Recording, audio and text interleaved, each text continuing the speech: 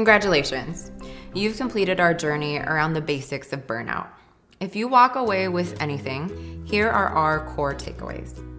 1. Burnout occurs when our fight or flight response is persistent and prolonged.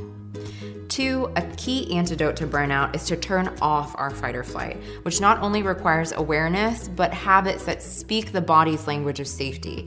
Things like human connection, deep breathing, and physical activity.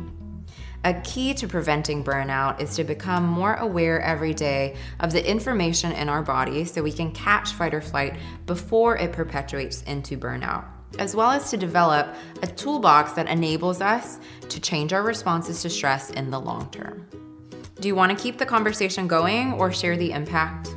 Head to the Social Spark link in this journey to see ideas and prompts to keep the conversation going within your own circle of teammates, friends, or families. As we wrap up, I again want to acknowledge the investment you've made today.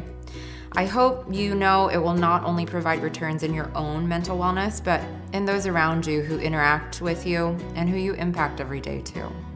That's the beauty of this work, that when you invest in your own mental wellness, it'll inevitably benefit and touch those around you too. Thank you for taking the first step, and cheers to healthy minds.